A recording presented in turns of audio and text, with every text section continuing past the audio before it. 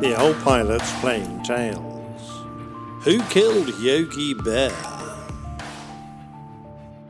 The ejector seat that was my chair of choice for nearly 20 years is still a subject of fascination for a lot of pilots, mainly those who have never been strapped to one, and also for the subjects of a small island in the Pacific whose ruler supposedly uses one from a crashed SR-71 as his throne. It's often the opinion of folk not part of the small fast jet community that an ejection is a simple matter. You just pull the handle and boom, you're safe. Certainly the community of American black and Himalayan bears aren't fooled.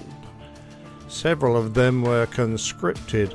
I certainly don't think they volunteered to take part in ejector seat tests for the United States Air Force B-58 Hustler back in the early 60s. Now, you may wonder why Yogi, smarter than the average bear, disappeared from our TV screens. It appears that he was one of several bears who were drugged and then fired out of an aircraft at a variety of altitudes and speeds to test the survivability of the Hustler ejection system. It was nice that they all lived through the trauma, including the one named Yogi, just suffering the odd broken bone, that is. Unfortunately, the subsequent medical examinations involved euthanasia before dissection to examine for internal injury. Poor Yogi. What happens when I pull a rope, Yogi? I sail over the wall, the parachute pops open, and old Yogi floats to the ground like a fallen leaf. Let's blast off, Boo-Boo. Don't forget to write. Ready, Boo-Boo boy? Go! Geronimo!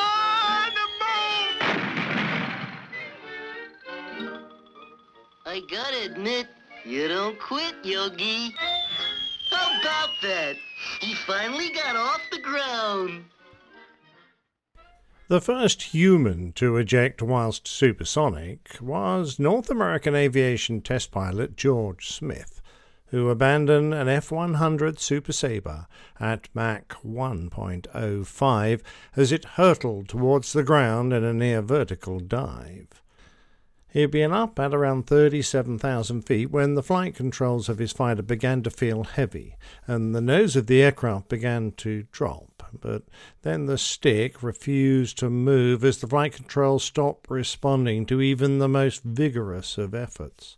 Applying a considerable pull of over 200 pounds in an attempt to get out of the increasingly steep dive had no effect. The F-100's hydraulics had failed.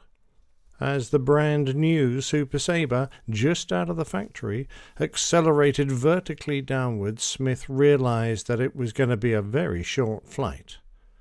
The little fighter passed the sound barrier, and he knew that his chances of survival were going to be slim.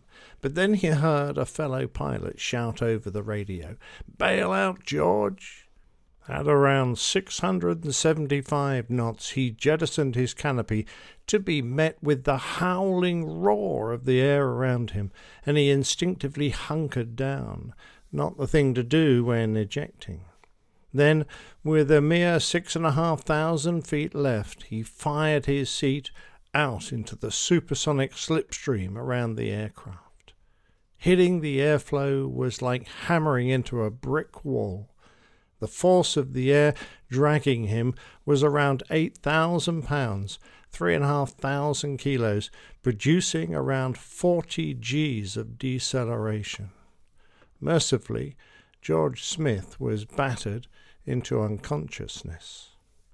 The blasting wind stripped him of his helmet, oxygen mask, boots, gloves, watch, and even his wedding ring. Blood from the severe bruising bloated his face into a swollen, grotesque, and unrecognizable version of himself. His eyelids were forced open, and his eyeballs tortuously mauled whilst his internal organs, unable to withstand the enormous G-forces, were severely damaged, particularly his liver. Horribly bruised and beaten, his body flailed end over end as it tumbled towards the ocean below. The ejector seat, however, operated as it was designed to do, and Smith's limp body was forced out of the metal frame, only to be hit by the shock of his parachute opening well above its maximum design speed. The force was so high that a third of the material in the canopy was instantly ripped away, but thankfully the remainder held, and spiralling downwards, Smith was deposited into the water, as luck would have it, only 75 yards from a fishing boat. Smith's luck held, as the boat's skipper was a former Navy rescue expert, and within minutes they had him on board and were powering the short distance to the shore and help. When he was brought into hospital, George Smith was close to death, with severe internal blood loss and only a faint pulse. The doctors worked on him for hours, and their dedication and skill was rewarded a week later when he regained consciousness, able to hear but blind. His recovery was slow and punctuated with more operations, and his weight fell to only 150 pounds, a mere 68 kilos. His damaged liver meant that he could never drink again, but eventually the hemorrhages in his eyes healed and his sight returned. Not only had Smith survived, but he was eventually able to return to flying, albeit in slow, prop-driven aircraft, but ultimately he returned to pilot jets. He even got back into an F-100, and he lived for nearly 40 more years. Not all ejections go according to plan or are even intended. Main Man Micah told me about the unusual and worrying experience of Lieutenant Keith Gallagher, the bombardier of a Ka-6, the tanker version of the A-6 Intruder, Lizard 515.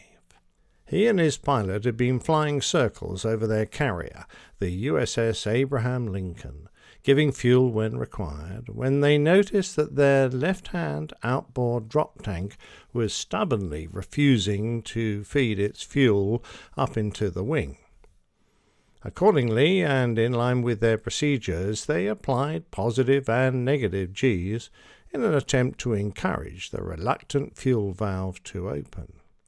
Gallagher felt the familiar sensation of negative G, but then something unusual happened. He felt his head touch the canopy above him. He thought for a moment that he hadn't tightened his straps properly, but before he could work out what was going on, there was a loud bang, followed by a roaring and buffeting as he hit the slipstream. He was confused and disorientated as he was forced back into his seat, his head against the headrest and his arms flailing behind him. Trying to work out what had happened, all sorts of thoughts rushed through his imagination. Did the windscreen give way? Did the canopy blow off? Did he eject? Amid the pandemonium that was going on in his mind and all around him, he looked down at a sight that was almost impossible to understand. Keith Gallagher was looking down at the top of the intruder's canopy, close enough to touch, through which he could see the top of his pilot's helmet. He was in a dire situation. His helmet and mask had been ripped off, and the full force of the slipstream was in his face, making it almost impossible to breathe. He managed to drag his arms forward, and he held them into his chest, trying to keep them there.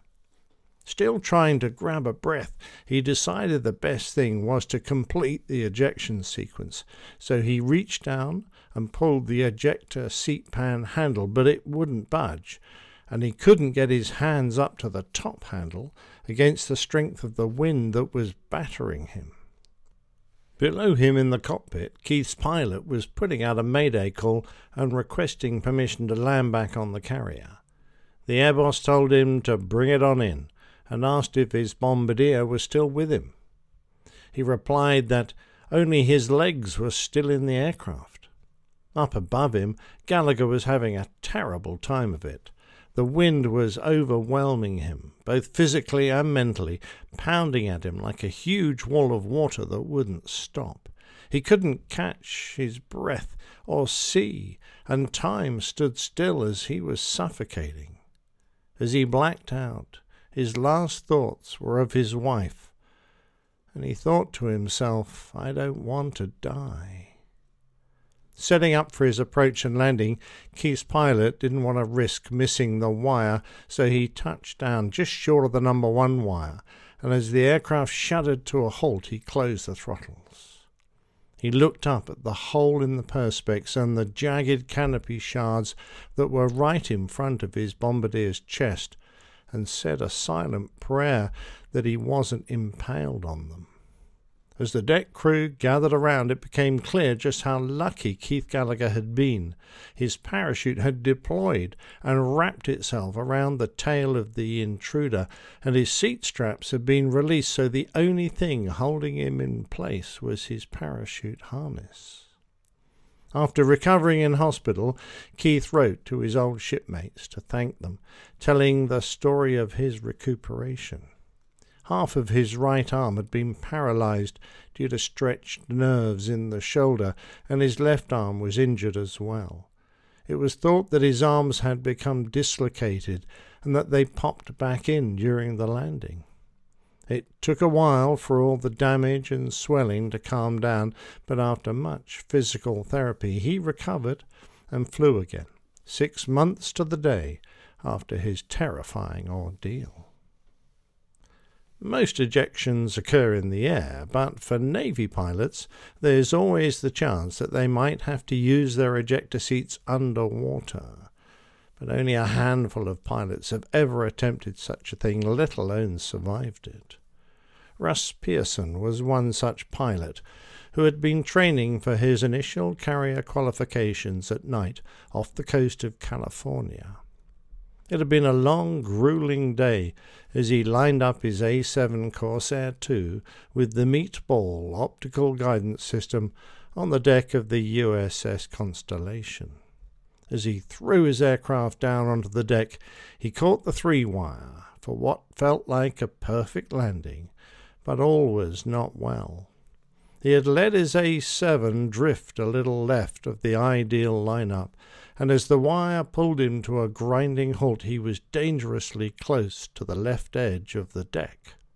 He felt a hard jolt as his left main gear slipped off the edge of the deck, and in less than a heartbeat the plane was precariously perched above the inky black water. Russ shut down his engine, and as the generator wound down, the cockpit fell into darkness. All was quiet, but he knew he was in serious trouble. Then the momentary stillness was shattered as the aircraft lunged forwards.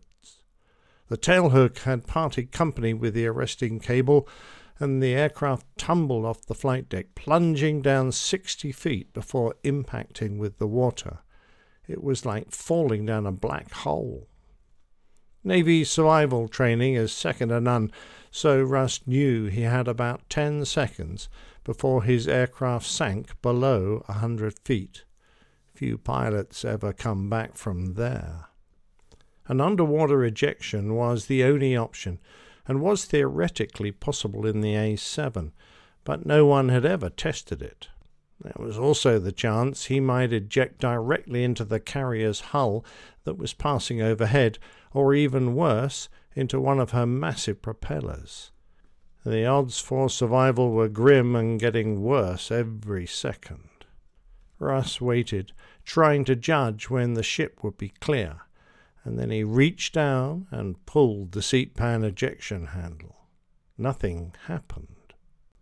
During stressful moments, time does funny things, and the millisecond delay seemed to take forever, and Russ imagined himself sinking into the depths, trapped in a multi-million-dollar coffin. But then there was a blinding flash of light. The rocket motor had fired, and in an instant he was out of the cockpit and clear of the seat, although still well below the surface of the cold, dark water. He couldn't breathe as his mask was down below his chin, and in the darkness he had no idea which way was up. It was like he had been shot from a cannon into a pool of jet-black ink. In less than a minute he had gone from being a cocky, self-assured carrier pilot to a desperate young 25-year-old fighting for his life. Just then he caught sight of lights above him. The deck crew had thrown illuminated wands over the side to mark the aircraft's position, so in the nick of time Russ started swimming towards them. As he surfaced he grabbed lungs full of sweet air, but it was then that he felt an excruciating pain in his back. Once more he was also being pulled back under the surface by his parachute, which was still attached to his harness and acting like a huge sea anchor, and it was winning. As if this wasn't enough, he felt some vast thing come up from the depths and brush against him. Relief passed through his mind as he realized that, nearly empty of fuel, his A7 had bobbed back to the surface and was helping to support him. Hanging on, he eventually managed to find the inflation toggles of his life vest that had been wrenched around to the side of his body during the ejection and inflate his vest. Then he found the cock fasteners that connected him to his parachute, and in an instant the drag was gone. It didn't take long for the search and rescue helicopter to find him, and for once he started to appreciate the homely, wind-blowing, water-churning contraption that now looked like an angel of mercy. Nothing could have been more beautiful. Before long he had been stretchered into the ship's sickbay, where he found out what the pain had been. Russ had broken his back. The medical officer wanted to get the injured pilot to a shore hospital as soon as possible, but the medevac helicopter had room for only one, and a casualty from the flight deck was a more urgent case, so Russ lay back, waiting. About an hour later, a young corpsman came running into the ward. He was out of breath. Word just came down from Air Ops that the medevac flight had engine problems and went down in the water about halfway to the beach. The crew got off a mayday and another search and rescue helicopter found the wreckage right away, but there were no survivors, not even the doctor. Naval aviation had turned out to be as dangerous as it was glamorous. In 3 short days, Russ Pearson had cheated death twice.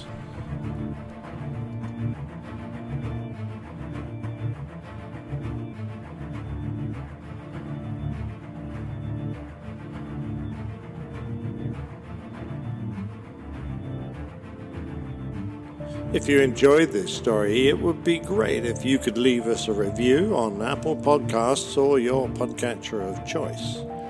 Plain Tales is a featured segment of the Airline Pilot Guy show.